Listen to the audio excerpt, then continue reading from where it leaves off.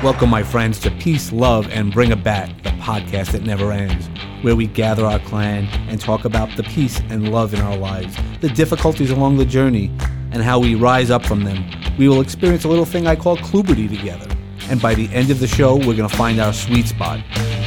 I'm Uncle Dave, and our transformation starts right here. Hey now, and how are you doing? Want to welcome you to the next episode of Peace, Love, and Bring It Back. Today's guest is a two-time Paralympian mindset coach, TEDx speaker. We're going to hear so much about James Roberts. How you doing, James? I'm very well, thank you, Dave, and thanks again for having me on. Yeah, no, I'm honored. Well, first, I had mentioned about Paralympics, and I learned something at with one of my last guests, Dylan, the difference between the Special Olympics and Paralympics. And I didn't know it, and I apologize for not knowing that, but that's the great thing about learning. Could you explain to us, really what it makes you become a Paralympian? Well, I think the similarities, obviously, is the disability. So be it Special Olympics is learning disabilities, and up until or recently, obviously, they'd been excluded from the Paralympics because of, I'm trying not to get this wrong, it'd been the Sydney Games where the Spanish team sent it's a S14 classification, which is for the mental disabilities, and obviously there'd been journalists embed themselves in the teams to kind of showcase cheating, and they'd been banned up until, I think it was, and don't quote me on this, I think it's either London 2012 or Rio 2016 that they were back into the games. And the only difference, be it between those ones that are in the Paralympics and the ones that are Special Olympics, is the ones that Special Olympics are a little bit more disabled in terms of they've got more needs, whereas maybe the ones that are in the Paralympics you probably wouldn't be able to tell as much. It's just that you've got to maybe give more information to that individual, whereas the rest of the Paralympic whereas the rest of the Paralympic movement is relatively very easy to see. It'll be visual impairments, physical impairments like myself, wheelchair users, cerebral palsy, so they're generally speaking disabilities that have been from birth, and obviously you're going to have those that have acquired maybe spinal injuries or amputations later in life because of a traumatic experience. Yeah, no, and that's the one of the incredible parts. Much, that you've had this your entire life. You've battled your entire life like this, and you've been pushing yourself the whole time. I think you shared on your TEDx that your mom said, do you want to be very good or absolutely useless? And, there's a motivation in that. And how'd you motivate yourself? Because being a Paralympian, a two-time Paralympian, it's not... That means you not only did you make it that first time, you continue to motivate. And I'd love to hear the story about that. Well, it's that initial buzz. The first one has the and I've reshared the video quality. It shows how old the video is, but I reshared it not too long ago, like the behind the scenes at my first Paralympics. And to give some people some context, once it was the closing ceremony, I got the bug. It's like, I like these 2 weeks. That was enough motivation to do it again. It's like, I want to do it again. How I'm going to get there, I don't know. But hey, let's see where it takes us. And in terms of the motivation initially, I've always been sporty as a kid. I've always been around those individuals. Sport has been front and center, and probably much the holy grail if it came down to it. So I think it was only a natural progression that I got into high level sport. If you'd asked me probably 20 years ago, would I have made the Paralympics? I'd probably laughed at you in seriousness, because it was something that was like, it was so far out of reach. It's like, well, I think this is a luxury that the kids nowadays have got. They've got social media, they've got Instagram, they've got TikTok. They can see these individuals up close in the flesh. So it's within touching distance. You can ask these individuals questions. But you rewind back to my days, and it's about 20 years ago. It was only a highlight, a 2-hour program on TV for Paralympics. So it's come a long way in 20 years. But my motivation for me, David, I always wanted to be an athlete. I had this idea of either being a professional basketball player or playing soccer at high level. And up until probably when I became a teenager, it's like this aspirational goal you have is unrealistic. It's not attainable. So I had to reevaluate it, and I'm going to say it was a chance meeting, poolside. As a 15-year-old, one of my coaches approached me one day. Have you thought about doing disability sport? I didn't know what to say, because up until the age of probably about 16, I'd always competed in able-bodied sports. So for me, it's an unknown, and to a certain extent, it was a challenge, because it's like, well, are you saying I can't compete with able-bodied people? I know I compete within reason. I'm not being unrealistic. That people are going to beat me, and that's one of the reasons my mum did put me into swimming, that I couldn't have people run rings around me. But I looked down upon probably the Paralympics back then as well. It's like, well, it's not getting the credit it's deserved. The word in itself means parallel to the Olympics. 20 years ago, it was far from that. And that's a realistic statement. So for me, looking at it, it's like, well, it's not getting the coverage that it deserves. Why should I give it credit? But I let it stew over. Waited probably a couple of weeks. Approached my head coach, who was also coaching off base, and he knew of a coach who was disabled himself, coaching an able-bodied club, and they gave me the contact details, and pretty much the rest is history. That's awesome. I mean, not only were you open to it, obviously not at the beginning, because you wanted to, and not saying it the right way, but be like everybody else, but you weren't a fully able-bodied. Well, so because this is on video as well, and people might not know you, what are your challenges? What were your challenges, physical challenges that you were facing?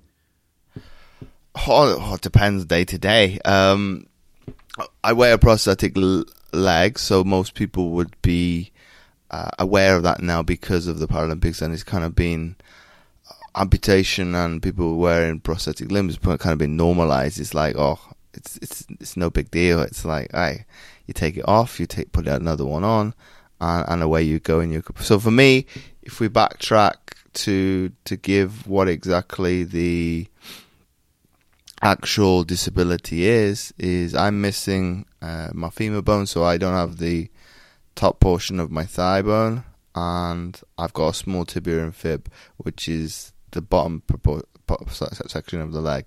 So I have my what is below the knee attached to my hip. So it's, for me growing up, it was weird because nobody was like me, and it wasn't until I actually came across and immersed myself into the Paralympic movement, starting to see people that are similar to me. Okay, I'm not unique.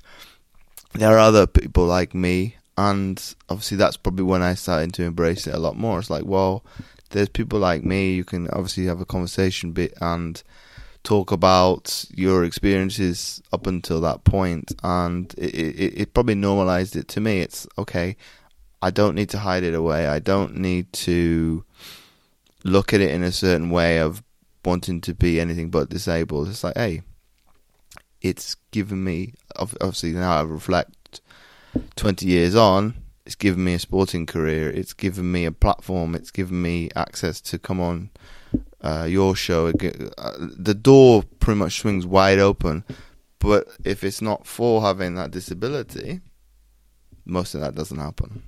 Well, it's also you embracing your own authenticity. I think that's the part of that. And I know during your talk, you talked about procrastination perfection. So, right, we all stop ourselves because we have to wait for that perfect moment. But as you know, there might not be a perfect moment, but it's that moment that we have that growth moment. And it sounds like you had that growth moment when you found the Paralympic movement. Well, I think I was willing to own it. I think I was looking for any solution in the past to be normal. Mm-hmm. I think now as an adult, what is normal? That doesn't exist. Everybody's got a disability of some kind, whether or not they want to admit to that. I have a physical one. I can't hide away from it. Pretty much now, I think somebody asked me a couple of weeks ago on another podcast, do you wear shorts all the time? Pretty much. I don't think...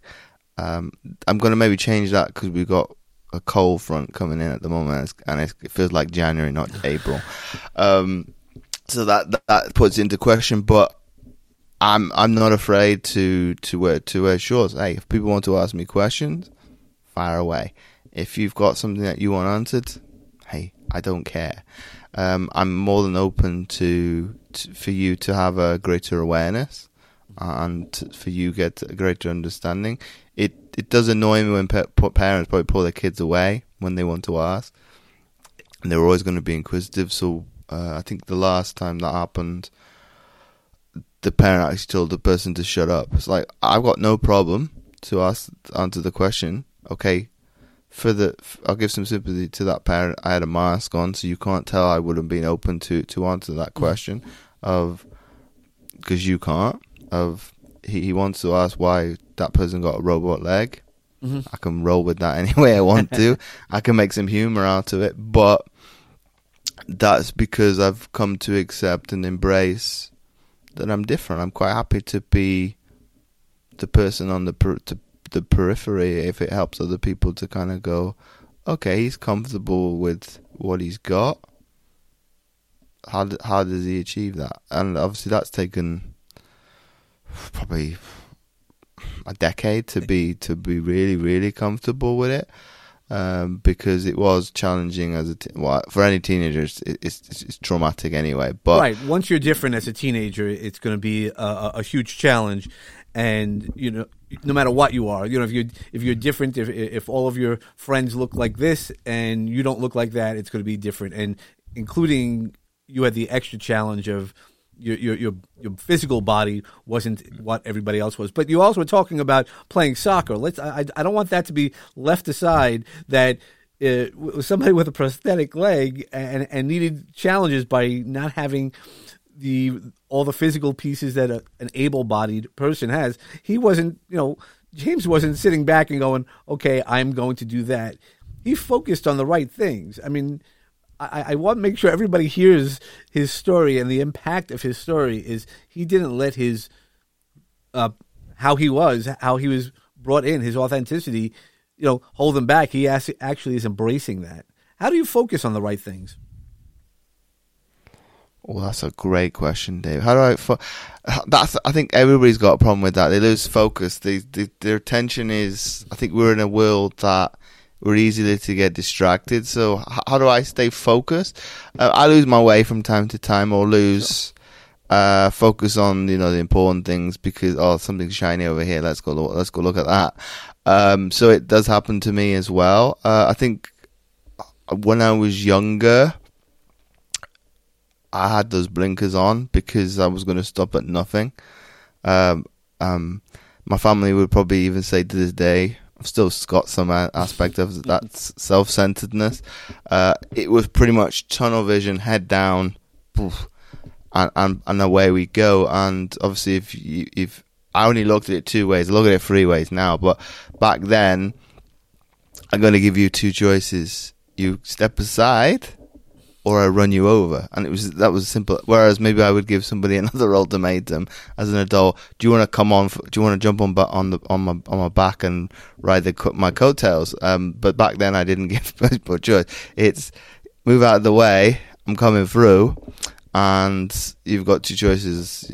You step aside, or I run you down. So the focus was probably laser focused. I did lose sight of it from time to time, where my mother was probably a prominent figure in me succeeding initially, I think I was in my senior year in high school, and I wanted to be with my friend and go to a tournament. She's like, no. Who pays you? And the answer was, back then, British Swimming. You're going to swim in this competition. And that's the end of the debate. I wasn't very happy because I wanted to do what I wanted to do. But as an adult, I agree fully with what she said, because it's like it's absolutely right. Because ultimately, yes, I'm paid by that governing body, but that's my livelihood that I want to aspire to. Right. You need to make the right choice and focus on what's an important thing. Yes, you want to hang out with your friends and you want to be cool. That's great, but that's not the priority that you wanted. I didn't want to hear that at 19 years old, but it's the truth. It's like, that's what I wanted to go, and I got my own way initially. And my mum said, no, you're not going to that tournament. Don't care what you say. You're going to swim at this competition because you got to get your priorities right. Right. You always. I did okay in that championship. I got a couple of gold medals. But I was talking to her a couple of days ago about it. It'd be interesting to see what was behind the eyes of that person. I might be smiling in the picture, but what am I thinking? I don't know. But it would be interesting to step back into that reality and thinking, what are my processes? Yes, I've done very well. Yes, but do I really want to be somewhere else? Well, that's the important part, is, keeping that focus. And sometimes we lose focus. It's very easy, right? There's so many distractions, as you said, and I mentioned about the shiny objects. We get it. And, as a teenager, we definitely don't understand all the shiny objects. And there's just way too many, especially in today's world. So how do you currently use your motivation and focus on to make sure that you're not chasing a shiny object, but to stay true to yourself, kind of like how Mom said?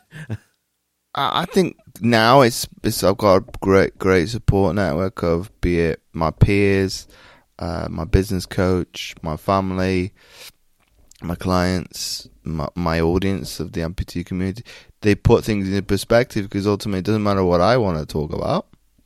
As much as I'd like to hear my sound of my own voice, but if they don't want to listen, I got a massive problem. So my focus is to educate, first and foremost, to give people the missing gaps, the things that are missing for that community, because there's, if it's not, they've been let down by the industry that I work in, they've been told they can't do this, that, or the other.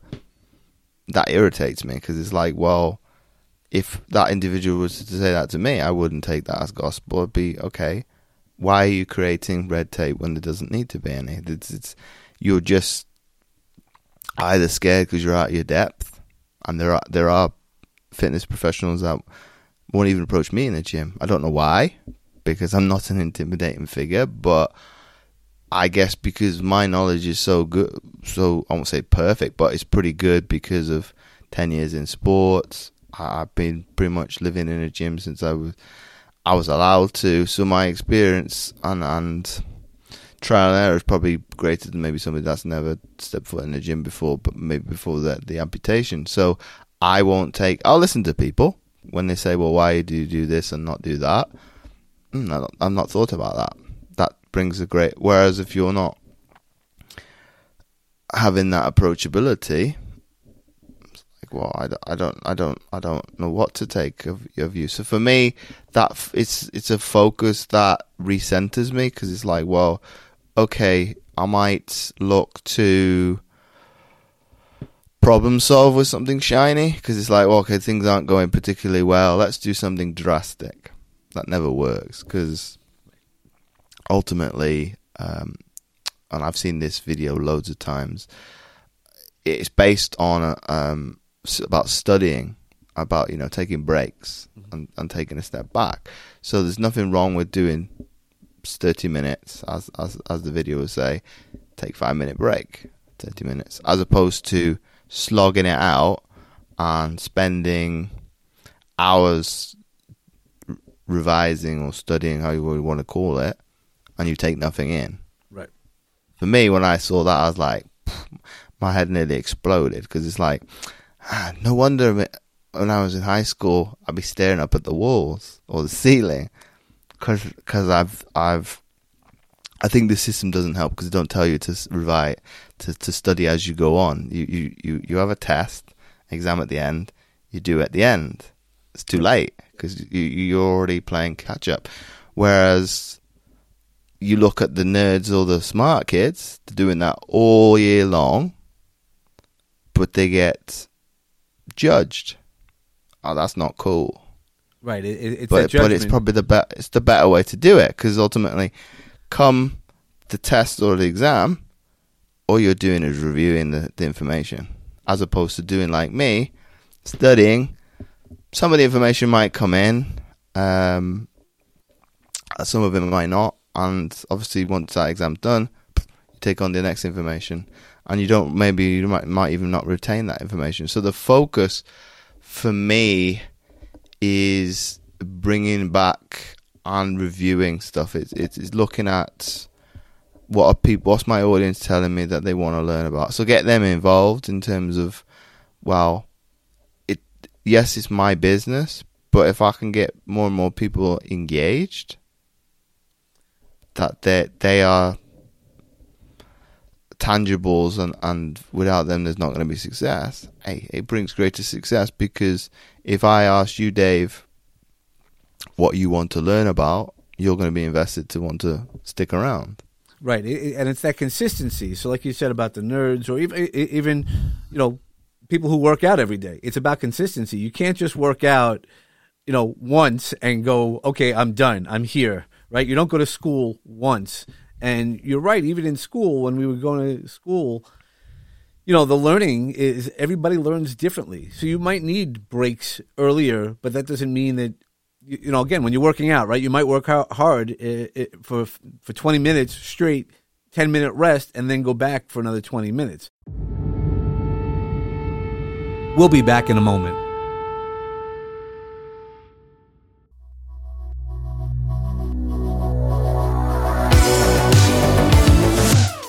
Hi there, I'm Lainey. And I'm Estella. And we're interrupting this podcast because we have a question for this audience. Do you or someone you know live with a disability or a chronic condition? If yes, you're not alone. 1 in 5 people in the U.S. do. We're the hosts of the Embrace It podcast, where we share tips, tools, and inspiration for everyday living with all types of disabilities. Our interviews with badass disability advocates will boost your confidence in all areas of life, including travel, fashion, relationships, career, and more. So walk or roll on over to your favorite podcast player and subscribe to Embrace It with Lainey and Estella. And now back to the show you were listening to. Another great show produced by Launchpad 516 Studios. You're listening to Peace, Love, and Bring It Back with me, Uncle Dave Shemetsky. So how do you keep balance? What brings you into the balance? Well, the one that probably keeps me grounded, Dave, is remembering I can't look after other people if I don't look after myself. So there's that fine line between work, but if I don't take care of my body physically, mentally, emotionally, it's very hypocritical of me to say to other people, "Hey, how much weight have you lost this week? How are you feeling emotionally? How are you feeling mentally and emotionally this week?" If they say bad, I can't really say anything if I'm not doing that myself. So what keeps me balanced is probably now I've reestablished that love for sport. So sport is not a chore. You wouldn't have to force me to go to practice anymore. There was come a time, maybe 5 years ago, maybe a little bit longer, because I wasn't playing as much. Oh gosh, what's the point? What's the point in rocking up to practice? I'm not going to get the minutes. I'm not taking responsibility at that particular moment in time. Whereas now it's like, okay, the hard work is there. You enjoy going. Some respite. And you're talking about balance. We don't have practice tonight. We normally practice tonight as we're recording on Tuesday. that's some respite for me from work, because it's like, for these 3-4 hours, you can't get hold of me. It's my day finishes at this particular time. It's got to be pretty urgent if I look at it. Then I might look at messages just to like to prioritize after I finish, to kind of go, well, I could wait till tomorrow. Maybe I need to respond to that now. But that won't be a case of, it's like down tools normally in about an hour and a half, and then I'll pick up about tomorrow. But obviously today, because of COVID and things like that, we've had practice cancelled. So I've got to tweak my Tuesday slightly to get some exercise in a different way and things like that. But it's coming back to that balance of, well, it's my opportunity to do things that I like, and to be able to give practical input to other individuals of, okay, I've tried this, be it meditation, mindfulness, looking at sleep in a different way, so you can reclaim some of that time back for yourself, which I think people sometimes don't grasp a hold, because it's like, oh, I'm not as important as my husband, my kids. I'm not going to say the men definitely do it, but I maybe take advantage of that. But for the ladies, they give over some of that. I'm going to generalize a little bit. They probably give over that I need to take care of other people, but who's take care of you? So it's looking at ways in which that you can reclaim some of that me time for you. It could be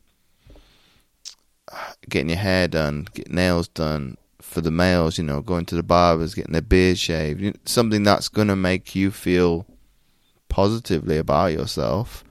And there's that balance. Okay, I work in an industry that's very judgmental. Appearance is very prominent. I got to be well groomed. I got to shave. I've got to be well dressed, because that's what people expect. For me, that's okay, because hey, I want to look nice. I'm quite photogenic. So these things. And that's how you set your boundaries. So there's my boundaries. So because those are my times to do something that, okay, going to the barbers or going to the hairdressers is no big deal. But if you take pride in, hey, I need to look a certain way, and that's my style, so to speak. Hey, that's a standard then that you set, and then obviously you set boundaries in terms of, if it goes too far to one extreme or the other, okay, I'm not comfortable with that. That needs to maybe teeter back, back to the middle, or maybe I'm being a little bit too friendly. I need to bring it back a little bit. If I'm being maybe a little bit, I've got a tendency of, and probably I can see probably why, not always being empathetic with people. It's very robotic answers. It's very straight to the fact. There's nothing held back. So sometimes that's not very. If I do that so much with you, you won't want to come back to the conversation. Oh, James is going to just ask. It's going to bombard me with questions. Nah, I don't want to deal with that.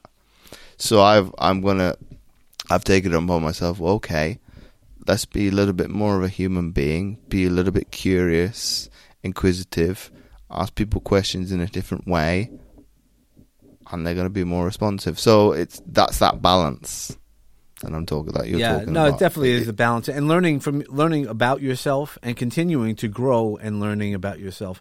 How do you continue to grow for yourself? I think for me, David, it's going back to the school days.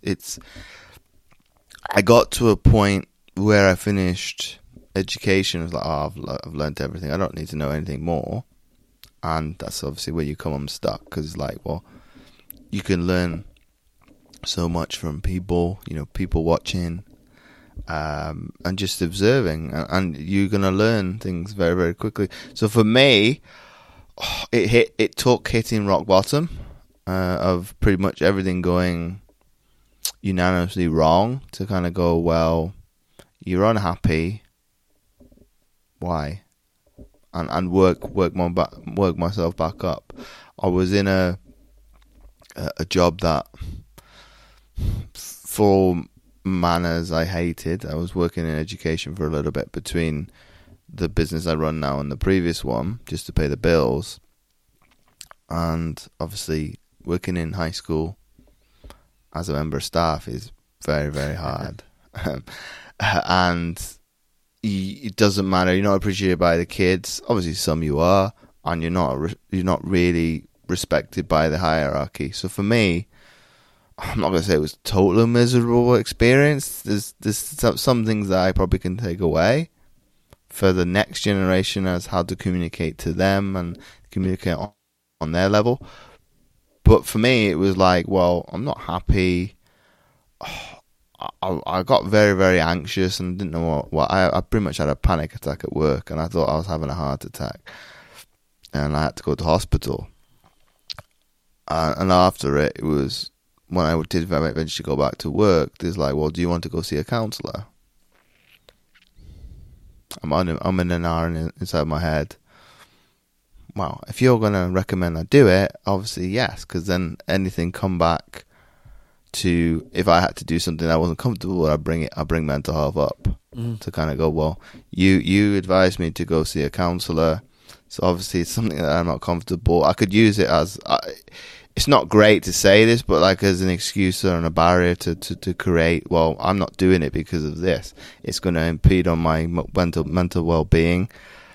You need to get somebody else to do it. But the conversation I had with that counsellor was, I think the initial conversation was, James, do you want to get into a state that you can go back to work and go back into that job, or do you want to work towards doing something else? And I know heart to heart, it's like, well, I don't particularly want to stick around in this job because it's slowly killing me. So I was like, well, let's work on obviously getting me ready for the business that I now have 4 years later. So I was building my building blocks and doing my I'll call it 9 to 5. It's not 9 to 5, it's 9 to 3 really. And a lot of staff would ask me, well, why are you up at 6 o'clock in the morning? We can see you on Facebook and you slog. We can't see what you're doing, but we can see that you're slogging away. It's like, well, that's my time. That's something that I enjoy between the hours of. It wasn't always 6 o'clock, but say before I went into the school, I'd work on the business to get the ball rolling and do the groundwork. So pretty much once that job finished, boom, I hit the ground running. As opposed to a lot of people, you mentioned the perfect time. That's not perfect time. So if I had hit the ground, I think I finished on the 31st of March. If I'd have started on April Fool's Day and done no work, it would have been an uphill struggle. Whereas I was like, well, I'm going to do the market research. I'm going to try and market myself gradually, that people can gain some trust and like. It's like, well, we like what you're doing, and then boom, once I move over, this is me now fully in this. I'm gonna see what happens. So for me, that alone, that journey was monumentous because everything that I was doing changed. The way that I ate, the way that I held myself in the school. I had a particular student body say a comment to me. They said my sporting career was not a success. Yeah, no. I knew I was back because I went boom. I can't humiliate this kid because I'll be in trouble. Mm-hmm. But I need to put him in line because you're not speaking to me like that. Well, it's setting those boundaries. I'd got that much respect back of myself that I'd lost, not just because of that job, but little by little through retirement, and I'd gone through a phase of like an entitlement of the world owes me everything because of what I'd done in sport. That's far from the truth. I know that now. And I slowly lost myself because I didn't have an identity. It's like, well, I was an athlete. Now I don't see myself as an athlete. I can't get a career going for the love of it. And you guys obviously have a welfare state, and so do we. That didn't help me because they made things so easy to, well, you just need to do this. I'm not going to say no. If you make it easy for me, I'm not going to challenge it. I probably would have done years ago, and I would do now, and kind of go, well, this just because I got a disability, why are you making life easy? And it took probably family kind of going, well, hang on a second, James. You sitting around the house and pretty much wasting your life away. We got a problem with it, and that was a wake up call for me, because it's like, you're right. I need to do something about this. And that was the first inklings of getting into coaching the first time around. Is, okay, if I can't get a position working for somebody else, why don't I go work for myself? And I there was no self-doubt. There was no thinking about the risks. There was no what could go wrong. Hey, let's do this and see what happens. Obviously, I would tell people don't do that. Don't do that without preparation now, because that's very. I would say that's probably like borderline lunacy. But obviously, it didn't work out. I know now why, because I was relying on word of mouth, referrals. I don't do that anymore. It's like, hey, if you recommend me to somebody else, it'd be wonderful that person signed up. There's no guarantee of it. If he does, hey, I'll brace them with open arms. If they don't, it's not the end of the world. I keep going on as I've been doing from a consistent basis anyway. So there's been a lot of learning curves all along that journey that I've used to even if things go wrong, it's a massive reminder of, okay, that is the extreme of your business going to the wall. You're not going to let that happen, and you're going to do.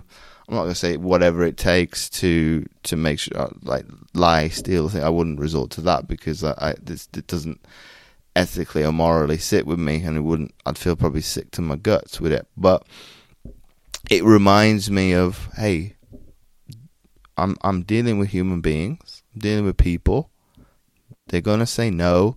There's going to come a point where they no longer see me as a valuable asset. Hey, that's okay, because ultimately there might be a come a time with I don't see things as valuable, be it, I don't know, I might make people jump hurdles just because I want to come on my podcast, or be it's been a challenge to get something scheduled in. Okay, is that going to make a big difference? Yes or no? It might be that I have to make a balance and come to some sort of agreement where, okay, the person maybe not have a scheduling app. Right. I don't know who wouldn't in this day and age, but there are people out there, and hey, who's for me to judge that? Because they don't. It's also understanding a little bit more about people and how you do that. I mean, that's really what you explained to us about your rock bottom is, that Phoenix moment that we talk about and rising from it, because you started to understand more about yourself and being your most authentic self. And that was really the part, because life is not just generally black and white. As you've been speaking about things, life is actually a lot more grays than there's not, because it's not always, maybe as a parent, it might be yes, you could do something, no, you can't. But there's also the gray as to why, right? Even that story that you shared earlier about your mom wanted to help you keep that focus, even though as a teenager, you were like, my friends are my focus. Well, I think it's, and she's been there throughout that whole journey. It's like, well, if it wasn't for her, if we rewind even before that, going down to the bottom of a grandstand to shout over to get something from a delegation, for me that's humiliating, because that's me and it's embarrassing. But if she wasn't willing to do something that's massively out of somebody's comfort zone, because it's unnatural to want to put yourself front and center, and people the people probably stop in their tracks and turn back. What's that person doing? Mm-hmm. It's the same. I think my family's always been like that in terms of my grandmother didn't get to see the finished article, but she was one of those people. Well, if James wants to do this, hey, let's support her. My mum's I won't say she's scared of it. I think she was scared of the consequences of not having done that. And I'm not saying my grandmother's like a dragon, but it was one of those things where if she hadn't have, laid the breadcrumbs,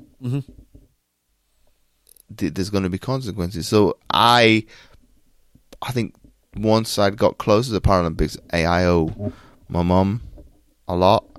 I owe my family a lot. Okay, it's taken probably to my competing in London, my name on the back, my family's name on the back of my jersey, kind of go, okay, this is us cementing, putting the Roberts on the map.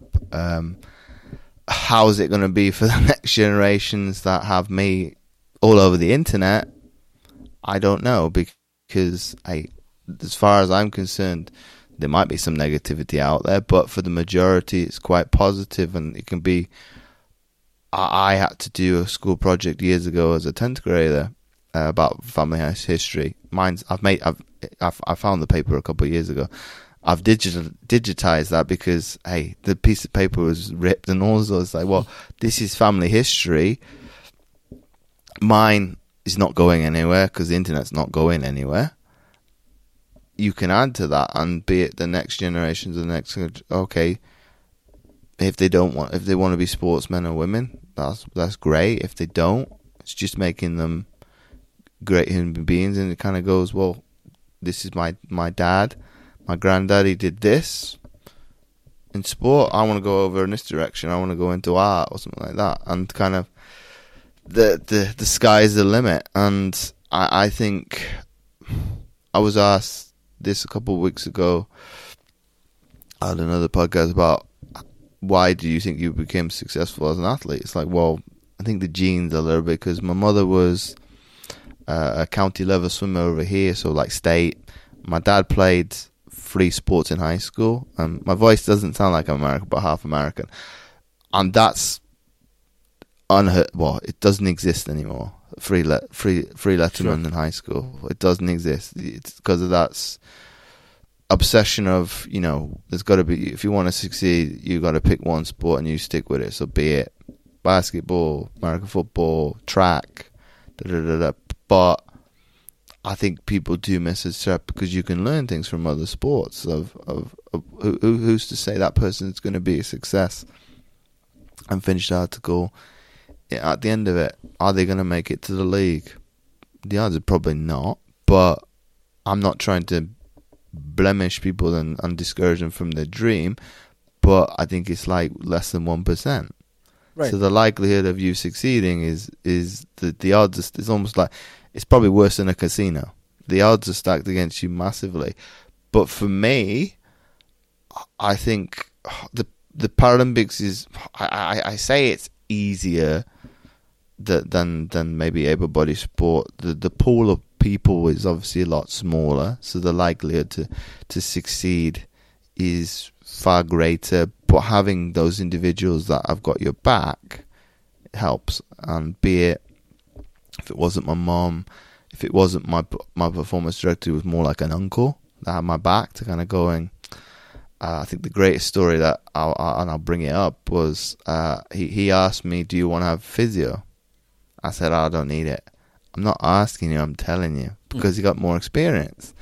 You've had I can't remember if it was a practice or a trial, and obviously I exerted myself. It's like, I don't really need it. How old would I be? About 19, 20 years old. Think he knows it all. Person telling me, I don't care what you think, James, you're going to have it, because then flush out all the toxins and you'd be ready to go again the next day. I definitely know that now at 35. If I don't do things like that, I'm going to feel it. Yeah. Either tomorrow or the next day or the next day. And obviously people 30s, 40s, they can relate, because it's not as easy as when you're a teenager and in your early 20s to recover. So for me, if you don't have those people in your life, it's a little bit more of an uphill battle. And I think the better story is he did he did a bit of psychological warfare with one of my competitors in front of me. We sat down at a table one day, It'd been my first year in rowing. And I couldn't believe the person taking it in, because it's like, some of it was true, some of it wasn't. And I'm like, you're so gullible, because I would have pushed back, because it's like, okay, if James is doing this, prove it. Mm-hmm. If he's that good, let's go on the water. We're supposed to have a race. He backed down and he was shouting to his coaches, why am I not getting all the support? I had pretty much what's in the United Kingdom, obviously there's England, Wales, Scotland, and Northern Ireland.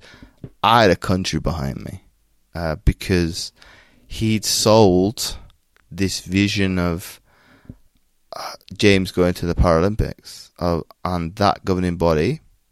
It's like, well, what do we need? Well, let's throw the kitchen sink at it. Whatever he needs is his. So, and I still keep in touch to this day. But training 1-to-1, all I had to do was travel like an hour each way. But 1-to-1 coaching twice a day, and obviously this other person is like, well, why am I? It's kind of, you can see like City folks are very intimidated, but because he was like London based, like, why am I not getting this? It's like, well, because the support I've got, and to give some context, Disability Sport Wales is like the envy of the rest of the island. Mm-hmm. The family that they've created is, it doesn't matter if the athlete's in a different sport. We're like family. We keep in touch. We ask each other, and you kind of feed off each other. It's like, well, there's one. He competed at 6 games just gone in Beijing this year, and I was chatting to him last year because he'd come out of retirement. It's like, what was the pull to come back? He asked me, would I come out of retirement? I was like, no, I'm quite happy. I'm quite happy being retired and watching. Now, maybe a couple of years ago, he might have got me. It's like, I know the hard work that goes into it. I'm quite happy watching now, and being the armchair critic. if you don't do something right, and kind of go, okay, you could maybe done this right, and they'll probably take that for face. Okay, maybe you're right. Maybe you're wrong, James. And him in particular, he'd competed in, I thought it was his 5th or his 4th when I asked him, but if it'd been his 6th, I know he competed in Turin in 2006 in the Winter Games, and that's enough to be around somebody that's been. It's like, well, you've been there, why can't I do it? And it's very much a family of support of, they big each other up. So once you make the national team, the Paralympics GB, you already know a lot of people anyway. Be it Beijing, I think the team was a bit smaller, but be probably at least 10 of us. Yeah, well, I guess that's the important part is surrounding yourself. So, like, as being a coach now is you got to keep learning, as we were talking earlier, and also surrounding yourself with people who are going to push you, motivate you, get your back when you need to have your back gotten, and that's really important. So, what do you do now? Besides, we'll tie up the episode coming up. So, what are some gems that you'd love to leave with us? Because you've given us a lot of motivational, not giving up, and how to keep pushing yourself. What are some gems that you'd like to leave with us? I think it's never being content with what you've got, because you can, like you've mentioned, you can always learn. It's looking at avenues of maybe giving yourself an additional point of view, because that's what debate is all about. Is one person's got one opinion, somebody else got another. You might come up with a third solution, and that might be more congruent with you. So it's looking at ways in which you can always learn. It doesn't have to be a book. It doesn't have to be, you could say podcast. I bashed myself with it, and nobody actually challenged it. But I did a Facebook Live a couple of weeks ago, as utilizing. Improving willpower without the normal motivators. So I bashed podcast, I bashed YouTube, I bashed books, and the example I used, podcast. But nobody challenged it. I was like, well, you could have done, because that's very hypocritical. But my point was, as it's not always has to be an external motivator. You've got to find it in with yourself to find that trigger or the fire within you that's going to push you through hardship. As what's the internal motivator? It's very difficult to find. The book,